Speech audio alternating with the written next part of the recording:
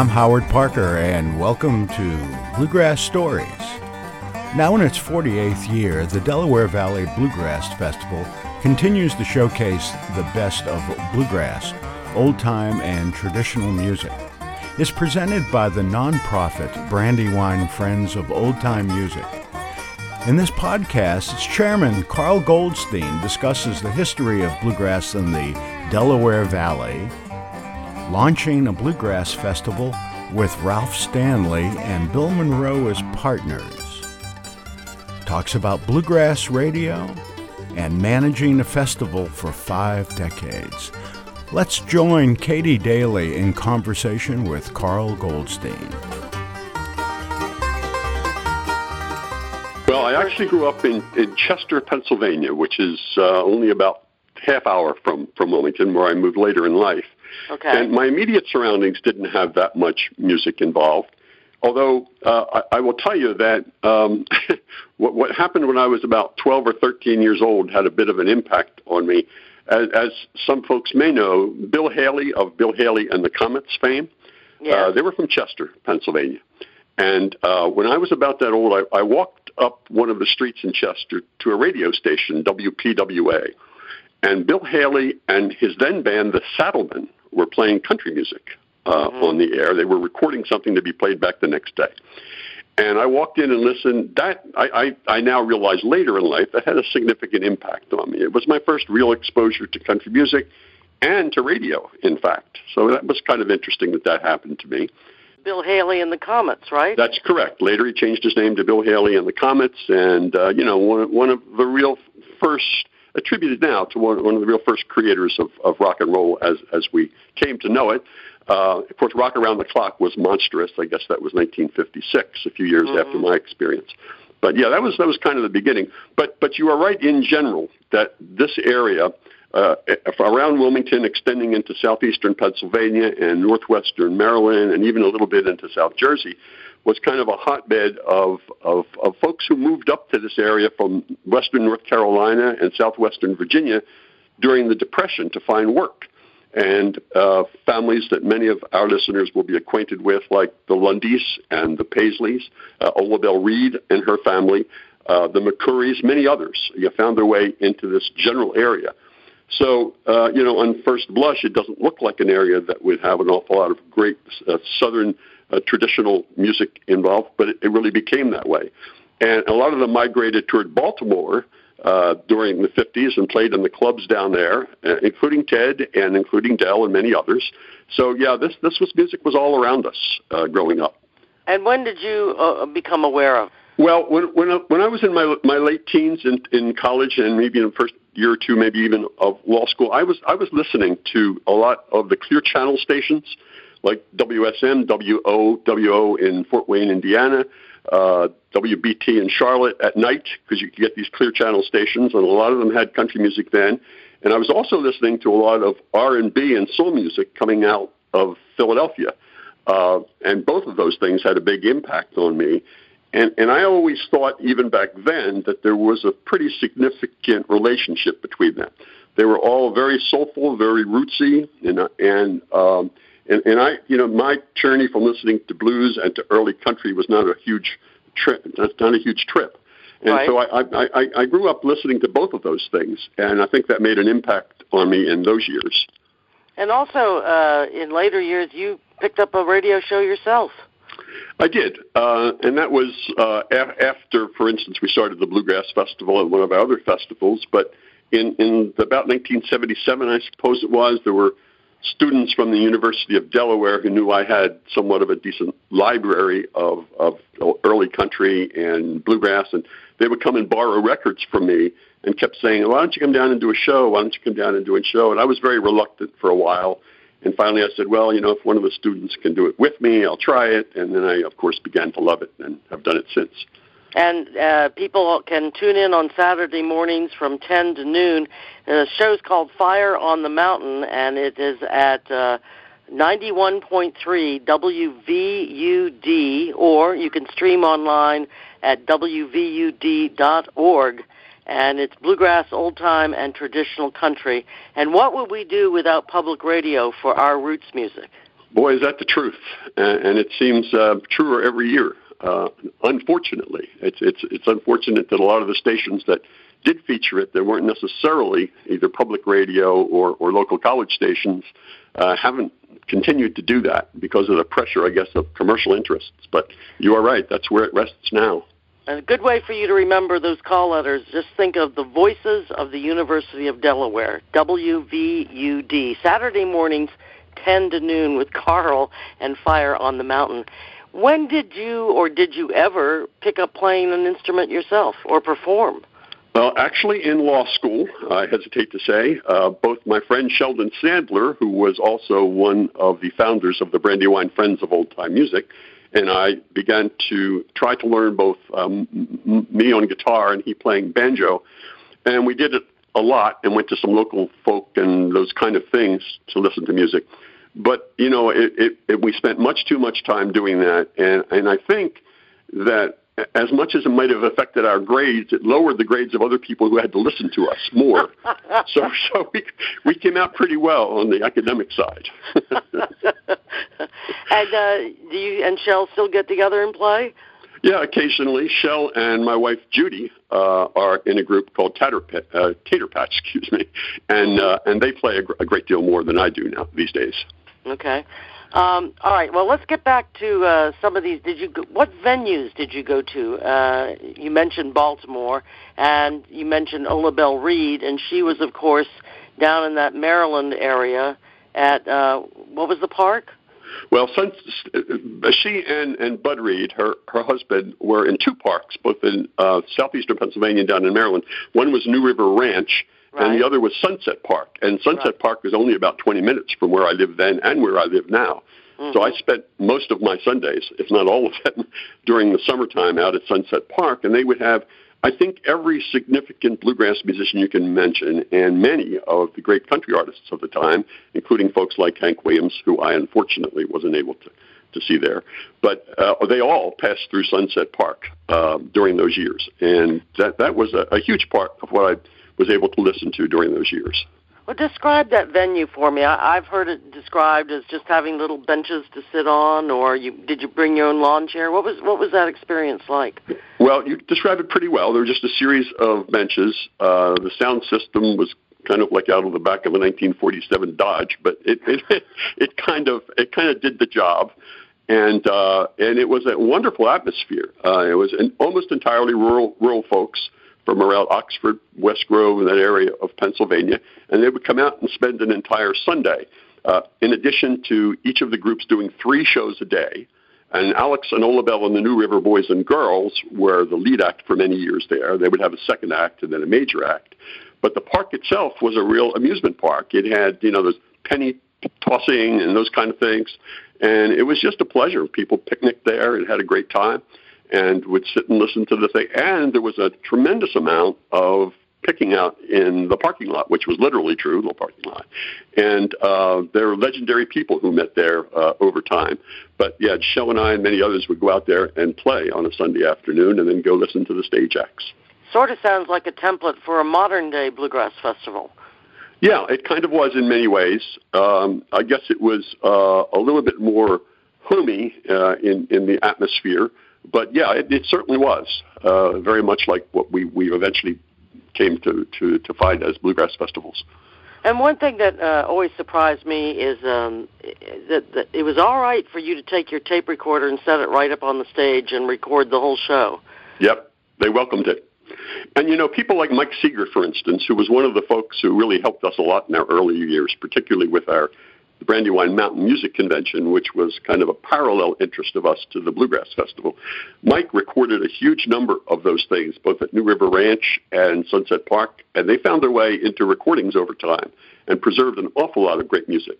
Let me just tell you that during the time that we've been doing this festival, we also thought that we could do something with the first-generation great performers in traditional music, separate and apart from the bluegrass scene. And for 20 years, we did this, and it was a really important part of our journey, I think. And that had a huge range of stuff. Our first concern was the old-time first-generation musicians, almost all of whom are gone now. Tommy Jarrell, Kyle Creed, all these people from the Southern Mountains, whose music really influenced bluegrass tremendously over time. We had all of them. But I just want to mention a couple of things here. Our variety there extended. For instance, we used to have themes. And one time we did the country music radio theme. And we had Bob Wills' original Texas Playboys play for us. We had Jerry Rivers, Don Helms, Bob McNett, Hillis Buttram, and it was just wonderful. And that was just to show the depth, the breadth, of country music at the time. And another year we did Texas. We had Bob Wills' original Texas Playboys. We had Leon Rausch, Leon McCullough. We had Eldon Shamblin. I mean, it was just magnificent. So we had that other line all the time and very much interested in that. And I just didn't want to go through the conversation without at least mentioning that part of our of what we've done over the years. And is that still active? No, we ended at about 1990. The audience for that, they used to come, in there and set up tents and a lot of I was going to say hippies, but people of the time who were a lot more earthy. And then over time, that kind of changed. And by the time we got to 1990, it was a little more difficult for them to come with their young kids. I understand. And it was in a very rural setting. It wasn't nearly as friendly, for instance, as the bluegrass setting. We had it down in the woods, a very rural, beautiful setting and stuff. So it kind of ran itself out about 1990. But we're very proud of what we accomplished. We have records of it and that kind of stuff. So, were you at that time involved with the Brandywine Friends, or you were a founder of that? Tell me more about that. Yeah, we founded the Brandywine Friends in 1971, and for many years before that, Shell particularly and I would travel down to North Carolina and Virginia to all the old fiddlers conventions down there, and we would go to 3 or 4 or sometimes more each summer into the fall. And after a while, we figured, we're doing all this traveling, hearing all this great music, why can't we have it here? And in many ways, although Boston and New York didn't have a real active scene, it did have some, and it had a very active folk scene. We were in a perfect position for folks coming up from the South or from Washington to get to New York. It's exactly halfway. We thought we could attract some musicians that way. So we founded the Brandywine Friends, and I became somewhat friendly with Ralph Stanley because I would go to almost everything I could find. The Stanley brothers were a huge influence on me, and Ralph and I became somewhat friends. And he called me and said, "Would you like to host a bluegrass festival that Bill and I," as he said it, "would like to sponsor?" And it took me a second to register that in my head. And I said, "Well, of course." So he and Bill Monroe were the first partners with us in 1972 for the first, what was then called the Delaware Bluegrass Festival. It was in Delaware at the time before we moved. And for the first 3 years, they provided all the talent, and we provided the location and the advertising, et cetera. And then we would have an arrangement where we would get some of the proceeds for that. But they were amazing years, and he brought with him, all kinds of great people. So Larry Sparks and the Marshall family, and just a host of wonderful people each year. And then we were allowed to add a little bit, and we added a little bit of flavor to it, a little bit of old-time stuff. And we had Alex and Ola Bell there, for instance, and we had Mike Seeger with the Strange Creek Singers. But it was a very nice arrangement. Well, it does sound like a good one, because you and Shell probably had absolutely what today you can get a college degree in event planning. You had no experience like that, did you? No, none whatsoever. And you learned this from, I guess Ralph and Bill knew that business forwards and backwards. Yeah, they did. Of course, and we knew the area a bit, so that helped a bit over time. And then actually, this wasn't directly part of your question, but the 4th year they both decided they were going to start their own festivals at their home places on Labor Day weekend. And it was Lester Flatt who stepped in and performed at what would have been a little bit less than his normal charge to keep it going. Right. And so that we really owe Lester an awful lot, too. I know I mentioned Ralph and Bill, but he also was very significant in keeping the festival alive at that point. And he came how many years? He would come like every other year for a while, and so did Ralph and Bill. After their first couple of years, theirs kind of folded on Labor Day weekend. And then Ralph and Bill also came back, and we would alternate them every other year as well. Well, there's a famous story, really, that Lester Flatt was a part of, because one year he brought you a very young musician, Marty Stewart. Katie, that was our very first year. Really? That was 1972, and Marty was 13 years old, and he came with him on his very first trip away from home with Lester, whom he met in Nashville, and drove up on the bus, and that was his first festival ever. And there is a very iconic picture that's been around that Carl Fleischauer took. It was on the cover of Bluegrass Unlimited a couple times and elsewhere of Bill and Ralph Stanley and a lot of Jim and Jesse, a lot of the really greats, along with Marty Stewart, 13 years old, standing right next to Bill. But that was the first time he ever played on stage at a bluegrass festival. That is. One of the big thrills in recent years was, I think it was 40 years to the day that he first appeared, and young Ryan Paisley was there and ended up on stage with Marty. That was a very, very sentimental and a beautiful performance. It gave us all goosebumps, and Marty, who was so gracious about that. And at the time, Ryan was 13, exactly the same age that Marty had been when he stood on that stage. So it was really a very nice moment. And Marty has been a really good friend to the festival. We're really appreciative of Marty. So when did you move, and why did you move the venue? We moved in 1990 because the area around where we had the site in Delaware, which had been a nice rural area, was beginning to be developed very heavily. And the surrounding was just not compatible, what we thought, with a bluegrass setting.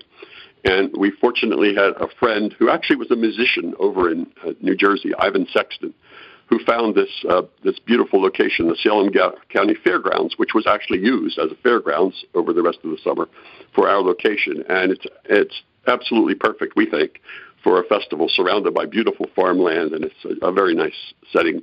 And the 1990 was the first year we were there. And that was kind of momentous as well, because that was the year we had Bill Monroe and Doc Watson do a set together. So there was a lot of memorable about that first festival at the Salem County Fairgrounds.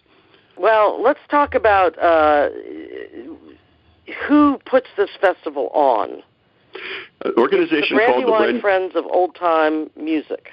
That's correct. And that was the original organization that we formed back in 1971 for the purpose of presenting music, and not just the festivals, which of course came about because of Ralph's call, but also local concerts. And we do that every year as well. We have concerts throughout the fall and the spring. We also have been involved in music in schools, presenting bluegrass and traditional music in schools over time. We have partnered with Winterthur Museum, with the National Endowment for the Arts, with the Delaware Arts Council, and others for presenting music over time as well. And the Grand Opera House in Wilmington. We had a couple of very nice events with them as well. Speaking of teaching kids in schools, you have a great Bluegrass Kids Academy. Yes, we do. Need to thank Ira Gitlin and Steve Field for their guidance in that. Ira does a lot of them across the country, and he has put together a very nice program for us. And that's always a wonderful thing to see, those little kids up there playing traditional instruments. You just can't help but think that the future's in pretty good hands. If someone is coming to the festival, how far in advance do they have to sign the kids up for that? Well, we like to do it at least a month in advance, but they make exception. If they still have spaces open, you can do it within a couple weeks. But you can go on the website, which is DelawareValleyBluegrass.org, and sign up right through the website. You have a board of directors of 16 people? That's right. That's a huge number of people to get an agreement to what acts are going to come. Well, that's true, and it's an interesting process. We usually create like a master list, and everybody kind of has their own ideas. I hope that my contribution is to insist that there be variety, and I try to enforce that every year, that we need, not just the great traditional bluegrass acts, but some old-time stuff and some related music, because I think that people, even who are very traditional-minded, do not want to sit there and listen to the same sound over and over and over. I think it's not only not fair to the audience, I don't think it's fair to the performers. So, we always have a nice mix. We have some contemporary bluegrass, some traditional bluegrass. We have some old time, and then we go out a bit each year, too. We've had Western Swing, Asleep at the Wheel. We've had Tuba Skinny, a great Dixieland band from New Orleans who's coming back this year. So that's maybe my contribution is just to hammer at that and make sure we get, But everybody has really good ideas, and obviously we only have about 13 or 14 slots, so everybody's idea can't be on there. But that's the way we do. We just hammer it out and talk it out. Well, let's give credit to the audience with this variety.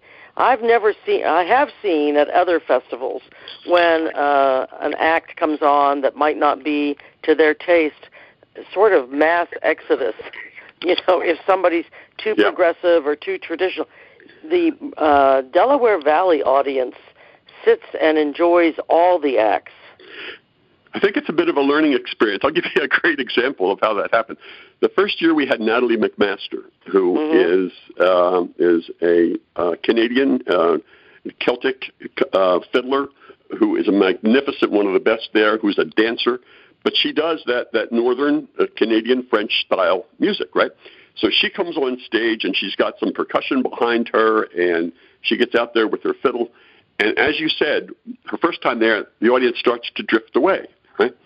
So a lot of them, they make it 15, 18 steps, and they hear this fiddle, and they turn around and look for a while, and they come back. The second show was packed because word got out, you got to see this woman, you got to hear this music. And I think over time, I think they've expected that we're going to present something a little bit different, but something that is always what we think is within the bounds of traditional music. I think the audience has been great. They've really adjusted to this, and not only that, I think they expect it from us now. Mm-hmm. Well, Tuba Skinny was a big surprise a couple of years ago, and I'm looking forward to their return. I had not been familiar at all with the sort of street musicians of New Orleans, and boy, are they interesting. Yeah, I love them. I heard them, Erica Lewis, who's the singer with them, and Shay Cohen, who is kind of the lead musician there. I got in touch with them early on and been trying for a year or two to get them to come up, and finally convinced them. There are 9 of them, and we did it. And a lot of, not just you, other people were a little apprehensive. What are you going to have Dixieland on your stage? But they were, I think that's one of the best receptions I've heard in years to their music. Mm-hmm. And then I tried again last year, and they couldn't do it, but I finally convinced them to come back again this year. So, yeah, I'm looking forward to it, too. Well, Carl, if someone were to tune in Saturday mornings to your radio show, are they going to get the same kind of variety? Yes, I insist. I play a lot of early country music as well from the 50s, and I play some old-time music, and I play some traditional and some contemporary bluegrass. I like to mix it, and I'm kind of proud of the fact that we've developed an audience for that, too. Mm-hmm. And you said you have an extensive record collection. About how many discs do you have? Oh, I don't know. It's probably bordering on 5,000 now. I'm not sure exactly, okay. But it's enough that I'm beginning to not know where things are. I'll put it that way. Do you lug them in from home every week? Yes, I do. And I still play LPs, as a matter of fact. I'm very glad that our station, which really has state-of-the-art facilities, has never gotten rid of the turntables. So, of course, now that they're somewhat back in fashion, it's probably a good idea. But right. I still do play some vinyl as well on the show. Okay, well, don't leave that vinyl in the hot car in the summer. No. Nor the dog. Or the dog. Or That's the right. dog. Yeah. No, don't do that. Well, I'm very impressed that you picked up these event skills, and I guess if you want to do something badly enough, you'll learn it. Your organization learned it so well that in, what year was it? You got IBMA Event of the Year. That's a good question. I guess it was 2017, perhaps? I think that's right. Yeah. I thought it was 16, but I'll take your word for it. What changes have you seen in the music over the years? Well, I guess it's really hard to pinpoint the change in the music. The change in the music, I suppose, is that there are a greater number of people who are becoming a little bit more adventurous with the style. Which pleases some and may not please others, but it does get young people involved in the music, which is a very good thing. And I think there are younger people now in greater numbers playing the music than before. Mm-hmm. And I think we are starting to see some younger people at the festival, which is also a good thing, and more families. So that's a really encouraging trend, I think.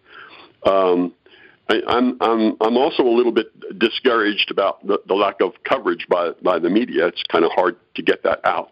But fortunately, we have a really strong community, and I think that even though there are fewer, I think the voices like yours, for instance, Katie, and you're in Howard with the podcast, for instance, but a lot of others are reaching the people that we want to reach. And obviously social media has been very helpful in that. If we didn't have social media now, I think it would be much more difficult for all of us to connect all the people who have this common interest, because we are spread out over a wider geographical area. It's not like putting on a pop concert and you're going to get 5,000 people from within one city. You have to get people from a greater distance, and I think social media is doing that. So I think the bigger difference for me, I think, is younger people getting involved and social media making it a little more cohesive for us to get an audience and to appreciate what's going on in the field.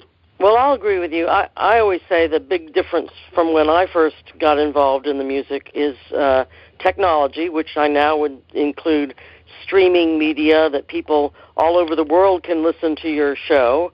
As it used to be, you just had to sort of be in the parking lot to hear some of these radio stations.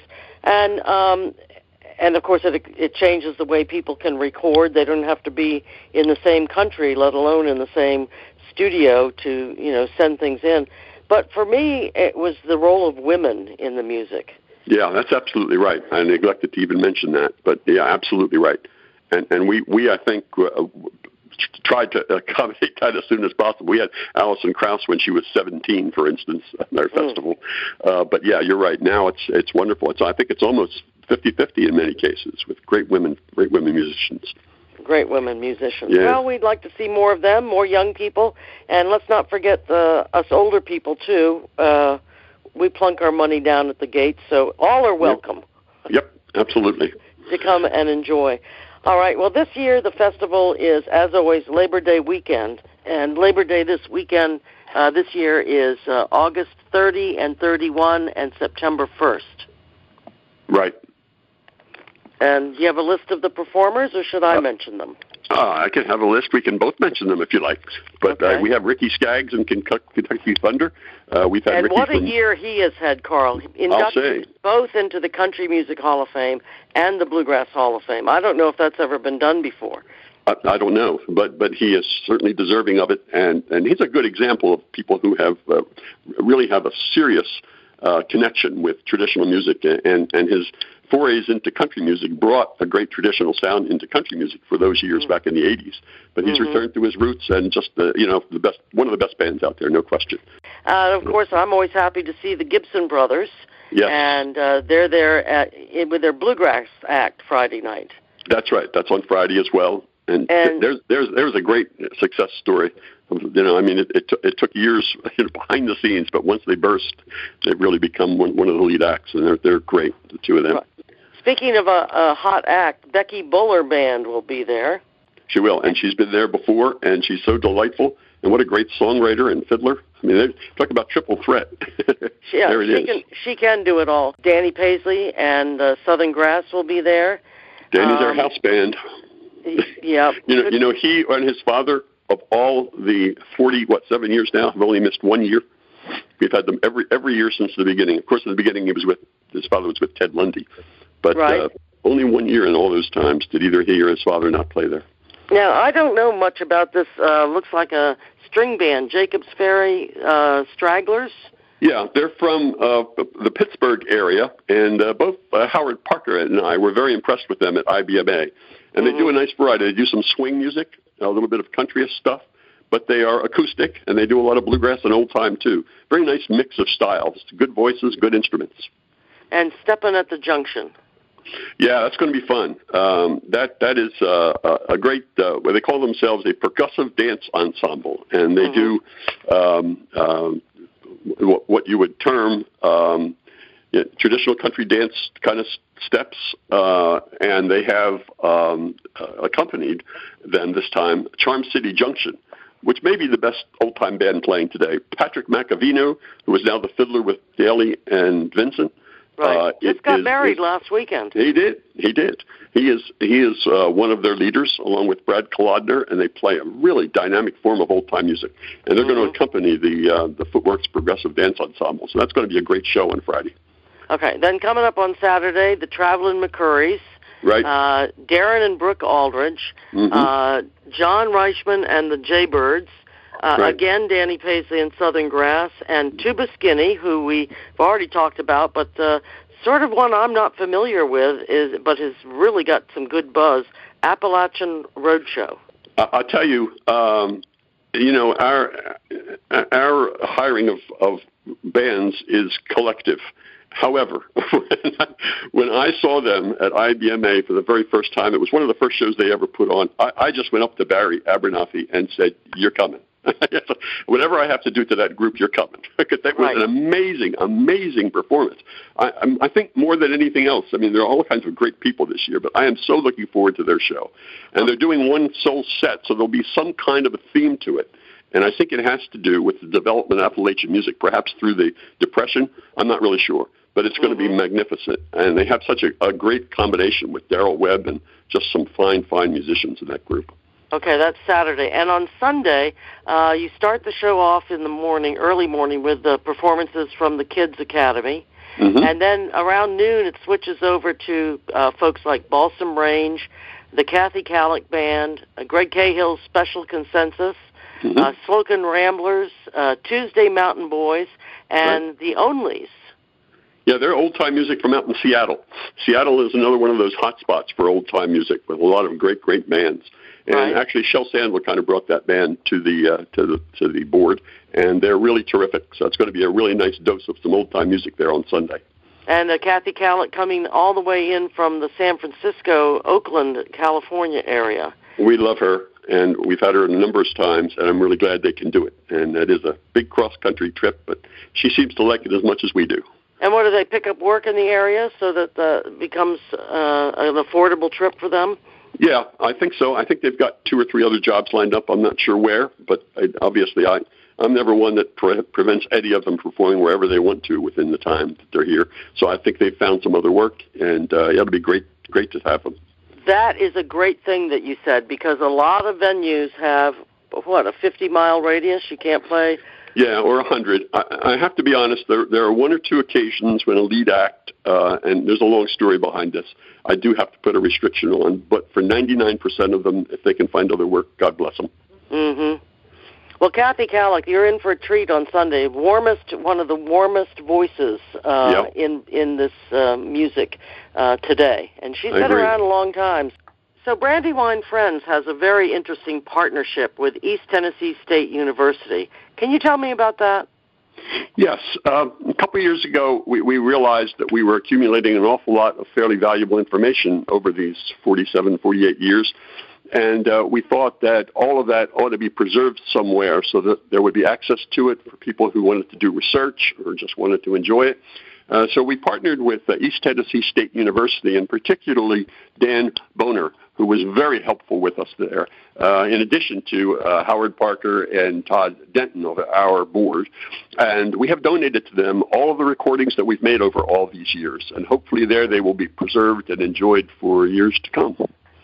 Now, that's a massive amount of work, cataloging all of that. But so Brandywine Friends is not only promoting the music, but active in preserving it. And kudos to all of you for that. Well, thank you. We're trying to do the best we can. One way, that festivals can contribute more than just a weekend to this kind of music is by doing things like that. Not only the Kids Academy, but preserving, promoting and preserving the music. Brandywine Friends has done a terrific job of that, and I salute all of you. Well, thank you. Obviously, we did it. It's been all volunteer the entire time, and it's been a work of hundreds and hundreds of people over all these years, and every one of them did it because of their love of the music. So we could just go on East Tennessee State University and look up their archives, or how would we find that? Do you know? I guess just go online for East Tennessee State University, and you can find it. Okay. Well, Carl, thank you so much for spending part of your morning with us, and I look forward to, I guess I will see you Labor Day, and look forward to spending time there, and I hope folks will come out. Thank you. I hope so, too, but I don't want to end this without showing my appreciation for you and all that you've done for this music. You know, all of us who listened to you all those years on the radio and what you're doing now with the podcast, and you're being our MC. You've had tremendous influence on us, and we appreciate it. That was Katie Daly with Carl Goldstein, chairman of the Brandywine Friends of Old Time Music. Bluegrass Stories is hosted on SoundCloud, and it's available on iTunes, Google Podcast, katiedaly.com, and bluegrassstories.com. Stay tuned for more podcasts, and thanks for listening.